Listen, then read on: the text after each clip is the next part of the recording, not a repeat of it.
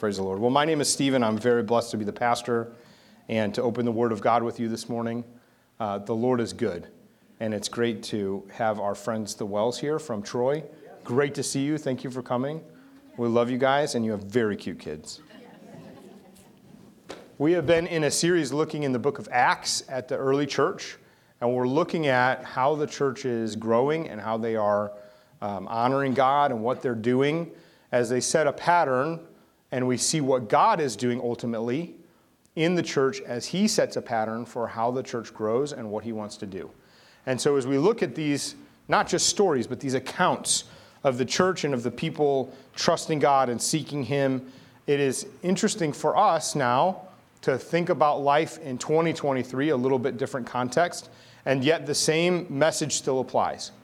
And at the end of the day, the one message that we proclaim is Jesus Christ, crucified, raised from the dead. He is our salvation. The only way to God is through Jesus. He's the way, the truth, and the life. And we're separated from God because of our sin.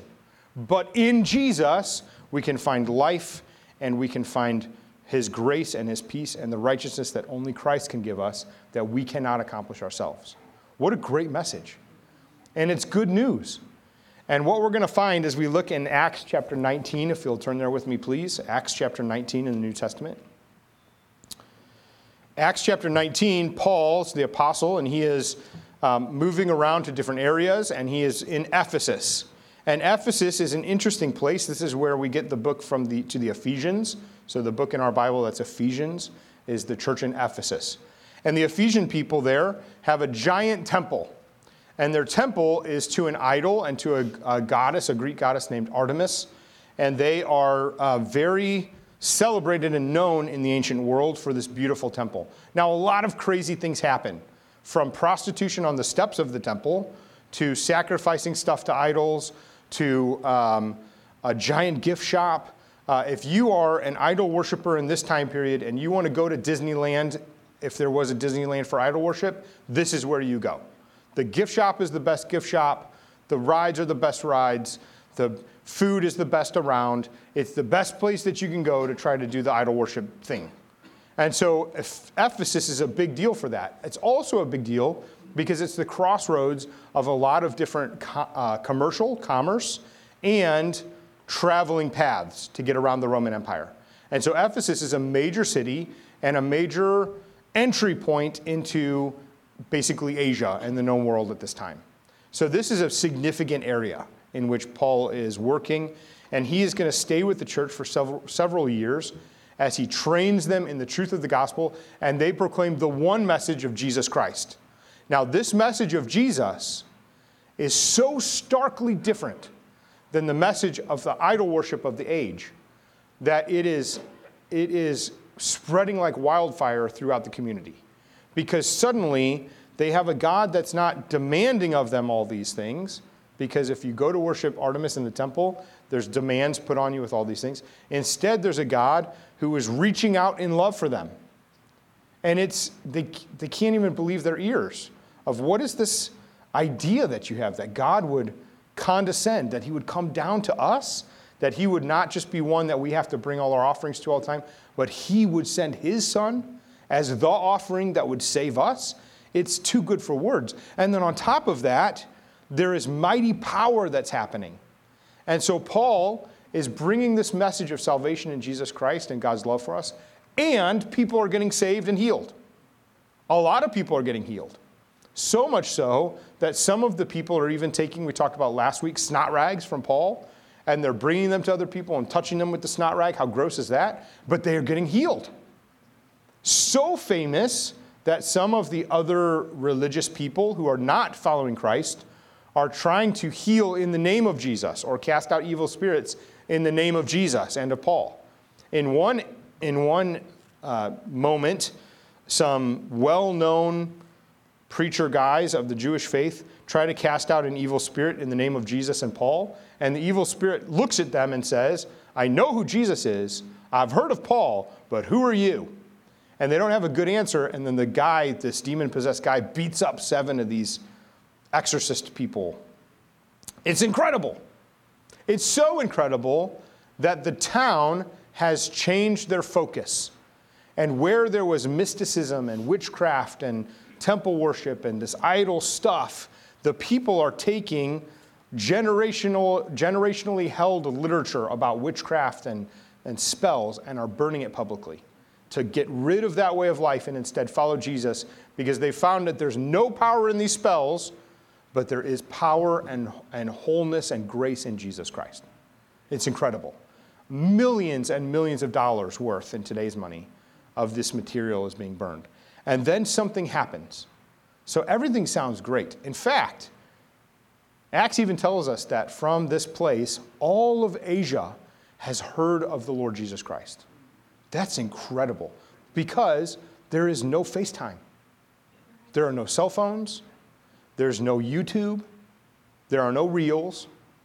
And yet, buzzing through the marketplaces is this word about Jesus who really heals and he saves people, and people's lives are changed, and they used to be this way and now they're following him, and it's amazing. How cool is that? Now we're going to find some opposition to the message. So let's read together in Acts chapter 19, and we're going to read in verse 21. Acts 19, verse 21. Now after these events, all the things I just explained to you, Paul resolved in the Spirit to pass through Macedonia and Achaia and to go to Jerusalem, saying, after I have been there, I must also see Rome. And having sent into Macedonia 2 of his helpers, Timothy and Erastus, he himself stayed in Asia for a while. About that time, there arose no little disturbance concerning the way. Now, let me pause for just a second. When we say the way, we mean this is the earliest name of the Christians, following the way. Whose way are they following? It's Jesus. They're following Jesus in the way. They are, because Jesus said, go make disciples. Disciples follow. So they're following the way of Christ. Pretty cool. Verse 24. For a man named Demetrius, a silversmith, who made silver shrines of Artemis, brought no little business to the craftsmen. These, the craftsmen, he gathered together with the workmen of similar trades. And he said, men, you know that from this business we have our wealth. And you see and hear that not only in Ephesus, but in almost all of Asia, this Paul has persuaded and turned away a great many people, saying that the gods made with hands are not gods. And there is danger not only that this trade of ours may come into disrepute, but also that the temple of the great goddess Artemis may be counted as nothing, and that she may even be disposed from her magnificence, she whom all Asia and the world worship. When they heard this, they were enraged and were crying out, great is Artemis of the Ephesians. So the city was filled with confusion, and they rushed together into the theater, dragging with them Gaius and Aristarchus. Oh, I'm saying it wrong. Aristarchus, thank you. Man, it got me. Macedonians who were Paul's companions in travel. But when Paul wished to go in amongst the crowd, the disciples would not let him. And even some of the Asiarchs, who were friends of his, sent to him, and they were urging him not to venture into the theater. Now some cried out one thing, some another, for the assembly was in confusion, and most of them did not know why they had come together. Some of the crowd prompted Alexander, whom the Jews had put forward, and Alexander, motioning with his hand, wanted to make a defense to the crowd. But when they recognized that he was a Jew, for almost 2 hours they all cried out with one voice, great is Artemis of the Ephesians! And when the town clerk had quieted the crowd, he said, men of Ephesus, who is there who does not know that the city of the great Ephesians is the temple keeper of the great Artemis, one of the sacred stones that fell from the sky? Seeing then that these things cannot be denied, you ought to be quiet and do nothing rash. For you have brought these men here who are neither sacrilegious nor blasphemers of our goddess. If therefore Demetrius and the craftsmen with him have a complaint against anyone, the courts are open, and there are proconsuls. Let them bring charges against one another. But if you seek anything further, it shall be settled in the regular assembly. For we are really in danger of being charged with rioting today, since there is no cause that we can give to justify this commotion. And when he had said these things, he dismissed the assembly. Praise the Lord for his word. Now, what a scene that we have here. What a scene that we have as we think about Paul in Ephesus. All of this is happening outside, really, of Paul himself. So many times when we see things happen in Acts in the New Testament as the church is moving forward, usually there's a person who's bringing a message and then a little riot or something, some kind of either revival or revolt will begin based on what the person has said. This one, however, is different. In this case, this guy Demetrius, he's a silversmith. So his job, his income, is to make little idols. And he gets together his little silver idols, which would be, especially in this time period, very precious and expensive. And so he's bringing these things together, and he has his gift shop, if you will, outside of the big temple. Now, the problem is that all of the tourism that's usually coming to the temple is trickled to a very small flow. Why? What's happened? The answer is the way of Christ, the Word of God has spread everywhere, and people are abandoning this way of life. They're abandoning their idols, and they have come to realize that there is no power in the idols. That in fact, that's just a chunk of metal, or a chunk of stone, or a chunk of whatever. And those things have no hands or feet or mouths, and they can't actually do anything. And in fact, the demons that maybe are making some kind of powerful things are being conquered just by the name of Jesus. And so at Jesus' name, the power that they thought what they were worshiping before was everything, in fact, is shown to be nothing. And so they're getting rid of all their stuff. They're getting rid not only of all of their magic things, because they get rid of all their witchcraft books and all these kind of things, and we see that at the end of chapter 19, verse 19. But also, in this case now, we're realizing that the whole economy of the countryside has changed. So Demetrius, who must be pretty influential, getting together all the craftsmen, this would be like the union of idol makers? I don't know. Something like that. So he gets together the union. He says, we got to do something about this Paul guy. What's really interesting is they get very upset and start shouting, great is Artemis of the Ephesians, which gets everybody upset. And then they run into the theater. Now, in this time period, the theater is like the central gathering place for the town. So imagine for a second if you wanted to have a really big meeting in St. Louis, everybody goes to Busch Stadium. So we can fill the seats and we're going to have this big meeting. Something important is happening. But as the people get in there, they are going crazy. And most of the people don't even really know what's going on. But at one point, when a foreigner stands up to say something, they realize this guy is a Jewish guy. He must not be okay. And so they bring things back to a local thing. And the rallying cry of the local area is, great is Artemis of the Ephesians. For 2 hours, this is their frenzied chant. Now understand, in idol worship, this would be a common thing, because if you want to have a religious experience, chanting, getting yourself frenzied up, this is a big deal. So this is known to the people. So for instance, we don't have this in our culture anymore, but have you ever been a casual fan of something? I know some of you in here are not casual fans. I've had conversations with a few of you who are very much fans of things. But have you ever had somebody with you maybe who's just a casual fan? Or you're basically at the Super Bowl to watch the commercials. But then you're with somebody who's really there to watch the game, and all of a sudden, like, the room becomes electric, and you're doing stuff. If you've never experienced this, Cardinals fans are great fans. We're the best fans, don't get me wrong. But baseball is a little, we're watching it, it's a little slower. Go to a hockey game. Half the people there want to fight. They don't want to watch the fight, they want to fight. They're ready for that. If you really want to see it, go to a St. Louis City game and just watch. Just the sound is deafening. Have you been by St. Louis City, the stadium, when the soccer guys are playing? Just go by it. It's awesome. It's very loud. Half of the crowd just sings the entire time. Like drums. Some of you are nodding because you know. Like they call themselves the hooligans. It's a big deal. And it's very exciting. It's very exciting. If you've never experienced any of those things, go to any middle school event anywhere. Anywhere. And then have anything happen where you mention one of the grades. like, hey, 7th grade, and they'll just be cheering and screaming for a while because that's what they do. Now, half of the kids don't, like, they're not even awake in class. But if you mention their grade, all of a sudden they're like jumping. One kid's got his shirt off. Like, what are you doing? Put your shirt back on. This kid's like tearing paper. Like, what? No. And so here's these guys, and their rallying cry is kind of like that. You know, remember that old thing like, hey, we got spirit, we got more? You know that one? It's almost like that. They see this Jewish guy, and they're like, hey, we got spirit for Ephesus. What do you got? And then they just start chanting for 2 hours, great is Artemis of the Ephesians.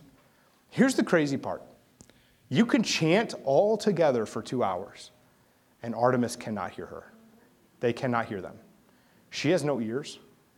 She's nothing. And here's Paul, who's getting ready to say that. He's like, let me in. This is my moment, which they're going to hurt somebody. Like, they're not, and they are motivated. What's motivating the leaders of this? Money. Greed and money. Listen, money can motivate people to do some crazy stuff. Watch The Price is Right.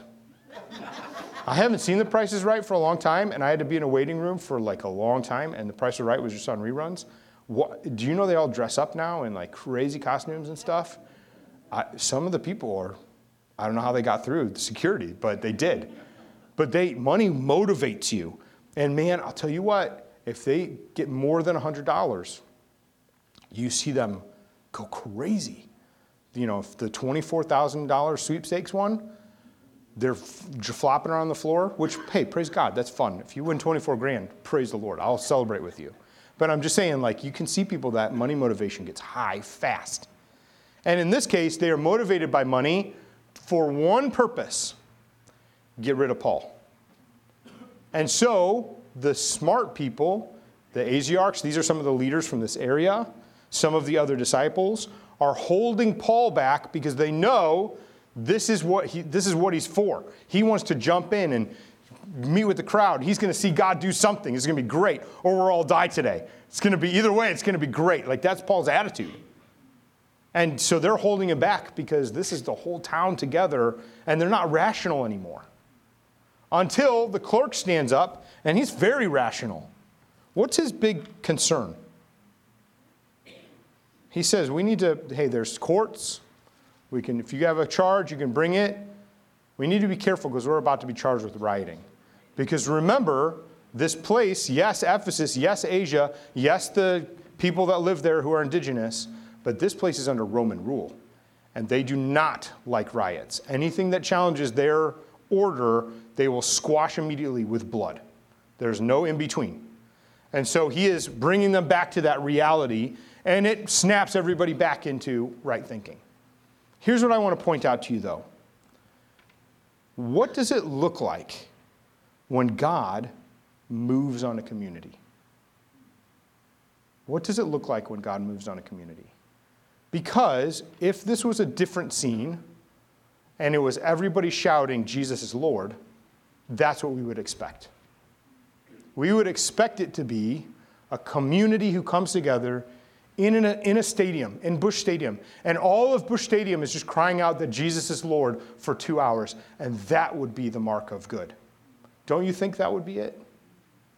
But there's a different mark that happens here. There's two things. The first one is people go crazy. They go crazy. Jesus himself said that you will face opposition.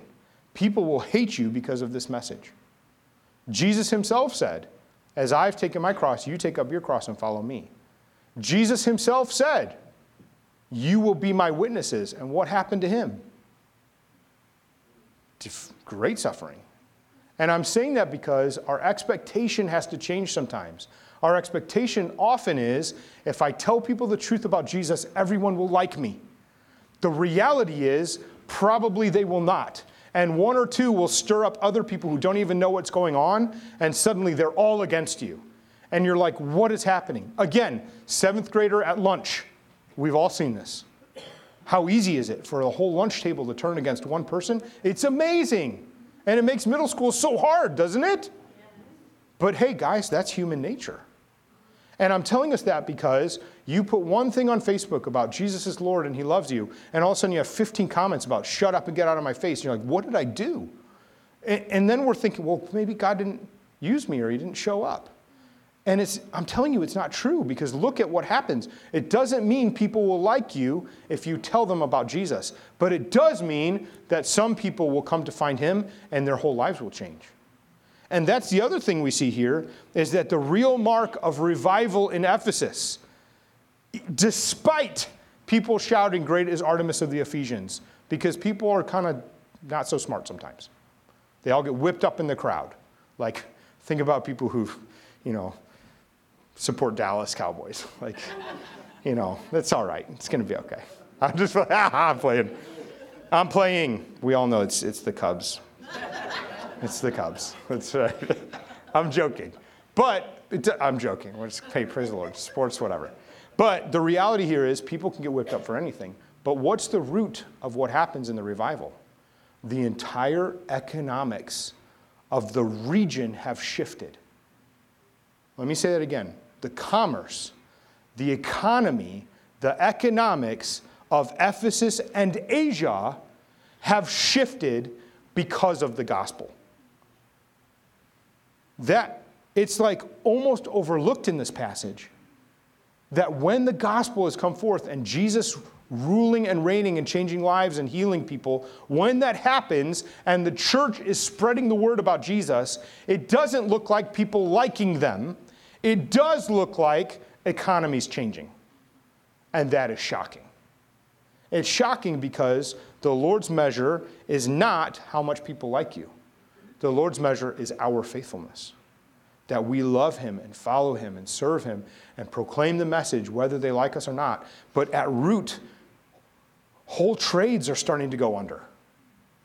Trades that are rooted in, that are built on idol worship and going other ways and unrighteousness. Because if that trade is going under, guess what else is going under? Prostitution is going under.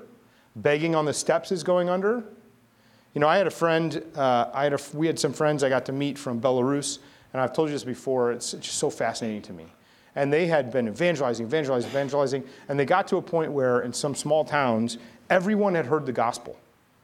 And like 80% of the town was coming to church and receiving the gospel, but 20% just resistant, didn't like it, didn't want to hear it, didn't care. And so they were praying, the leaders, and they're like, Lord, what should we do? Because we keep telling the gospel, they don't want to hear it. Will you just intervene? And the Lord said, stop worrying about them and go do something else. And so what should we do? And so they looked on a map and they found the biggest orphanage in the area and they adopted every kid. And the state, it was a state-run, a socialist country, closed down the orphanage, didn't know what to do. Because the gospel changes economies. It changes everything. It changes people's hearts. It changes how we worship. It changes what we do. It changes everything. And when Jesus is Lord, he's not just Lord over chanting in stadiums. And you know what? I love going to big meetings. Praise God. That would be so fun. I want to hear everybody proclaim Jesus is Lord for 2 hours. Amen to that. Not against that. But I'm saying our measure can't be the flash in the pan moment of when people get riled up. Instead, the measure is we're changing economies. We're changing governments. We're changing laws.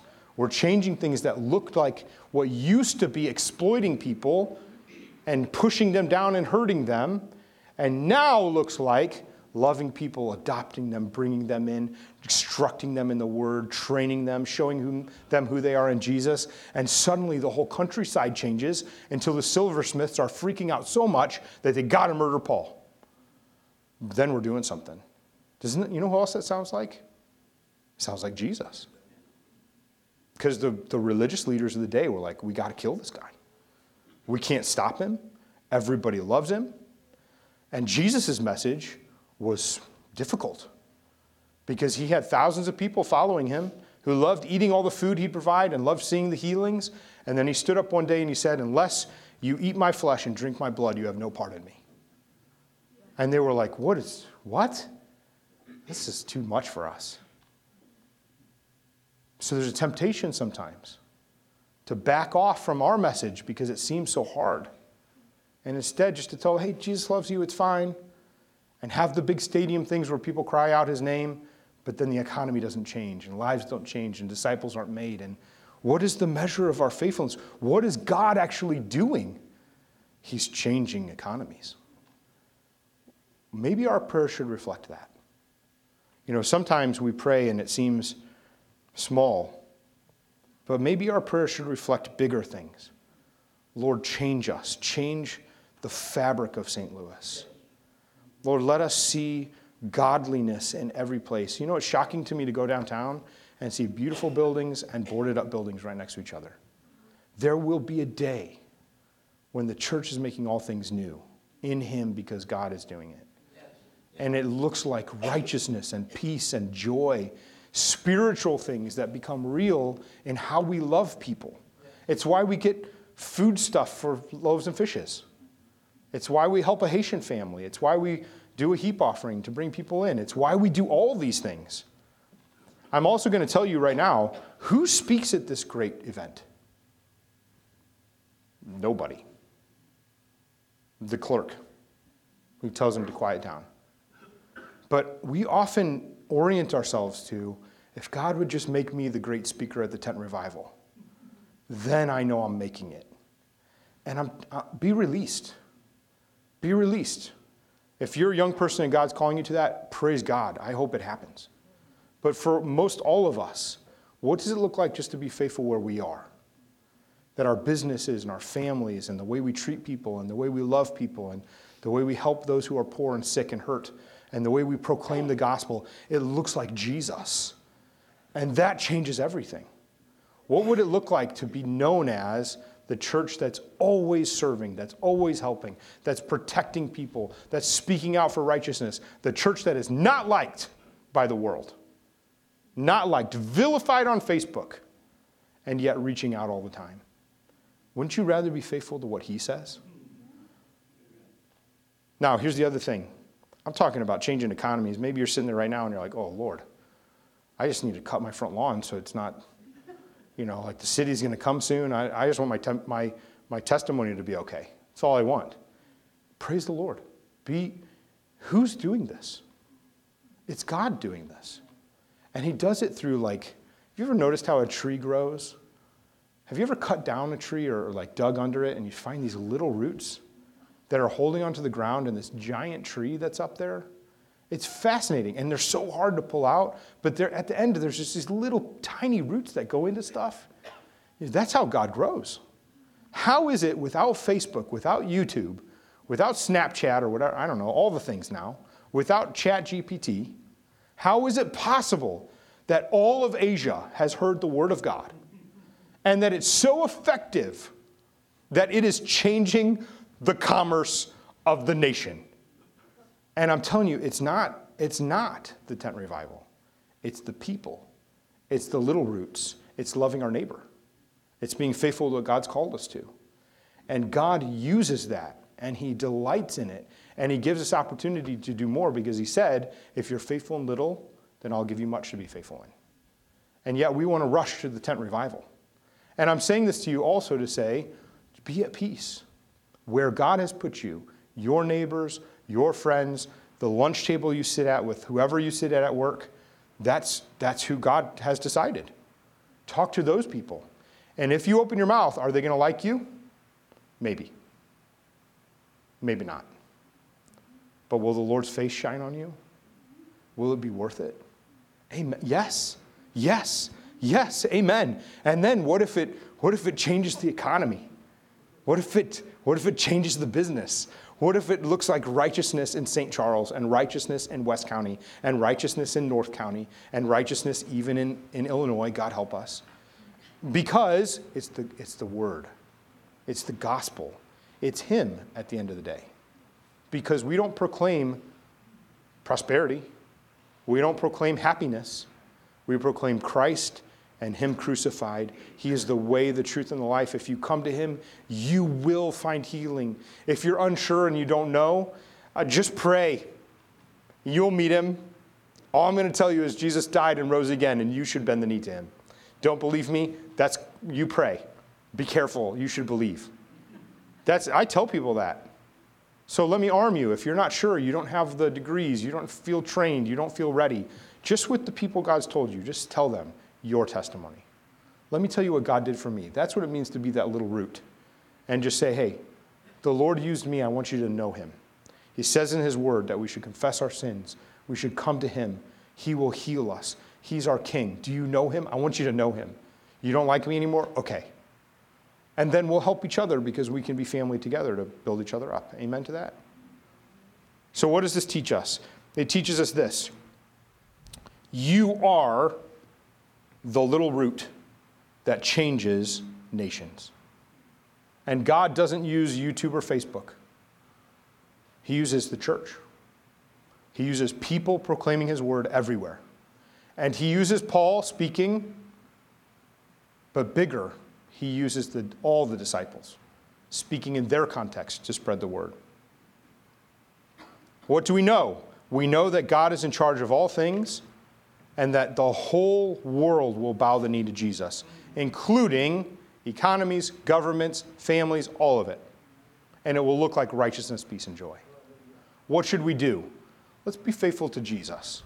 Let's reorient how we have defined success. That success doesn't always look like the giant stadium. Sometimes, praise God, let's have the giant stadium. That'd be awesome. But that's not our measure of success. The measure of success is the Lord reigning over everything. He reigns here. He reigns there. He reigns on Big Bend Road. He reigns over the Highway K construction that never ends. That someday we'll see that come to restoration on Highway K. And we can be a part of it. And we're not going to complain about what it's like. See, but it changes our whole everything, doesn't it? God's good. So what do? Let's be faithful to Jesus. The Lord has called you to good things. Let me pray for you, and you're going to know his power to go and do all that he has called you to. Will you stand with me? Let's pray. Father, thank you. Thank you that you sent your Son. Forever the second person of the Trinity. Lord, you became a man for us. Father, thank you. Thank you for the example of Jesus. Lord, we want to follow you. Lord, we worship you because you're worthy to be worshiped. Thank you that Jesus, fully man, fully God, took the punishment for us for our sin that we can be yours. Lord, we are so thankful to be your children. We are so thankful to know salvation in you because of his death and resurrection. Lord, we ask you that you would help us to be faithful with your message. Lord, not with a message that gets popularized by reels and social media. Although, Lord, we ask you use social media for your glory. But, Lord, use us, use our relationship, use our mouths, use our hands. Help us, Lord, to honor you. Help us, Lord, to proclaim Jesus, to proclaim his death and resurrection. Lord, help us to abandon all of the junk, Lord, any idol worship, anything, and instead turn wholly to you. And, Lord, help us to change our community, that like Ephesus, Lord, we would find that your word has spread to every person, that, Lord, we are seeing economies change. Lord, we're seeing people in their last-ditch desperate effort crying out with what they think is crying to idols, but instead, Lord, it shows even their foolishness. Lord, we trust you because you are doing good things. Lord, as you gather people to yourself, as you change hearts, as you save them, Lord, use us. Use us as we communicate your word. Use us as we reach out. Use us as we represent you. Lord, we love you. We thank you. I pray that you would give every person here an opportunity this week, Lord, that they would see a place and clearly know by your Spirit that this is where you have planted them to be the root to touch somebody. Lord, to touch a person with your gospel. Lord, to reach out to them and tell them about the lordship of Jesus. Lord, I pray that you would give us a great harvest, a harvest of righteousness to see your name and your fame increase in all the earth, until that day when the whole earth in one voice cries out, Jesus Christ is Lord. We love you and we praise you. May you know the call of the Father. May you know the rule of the Son. And may you know the power of the Holy Spirit as he uses you this week to do great things for his kingdom. Be blessed. God bless you. We're dismissed. Thank you, everybody. Have a great day.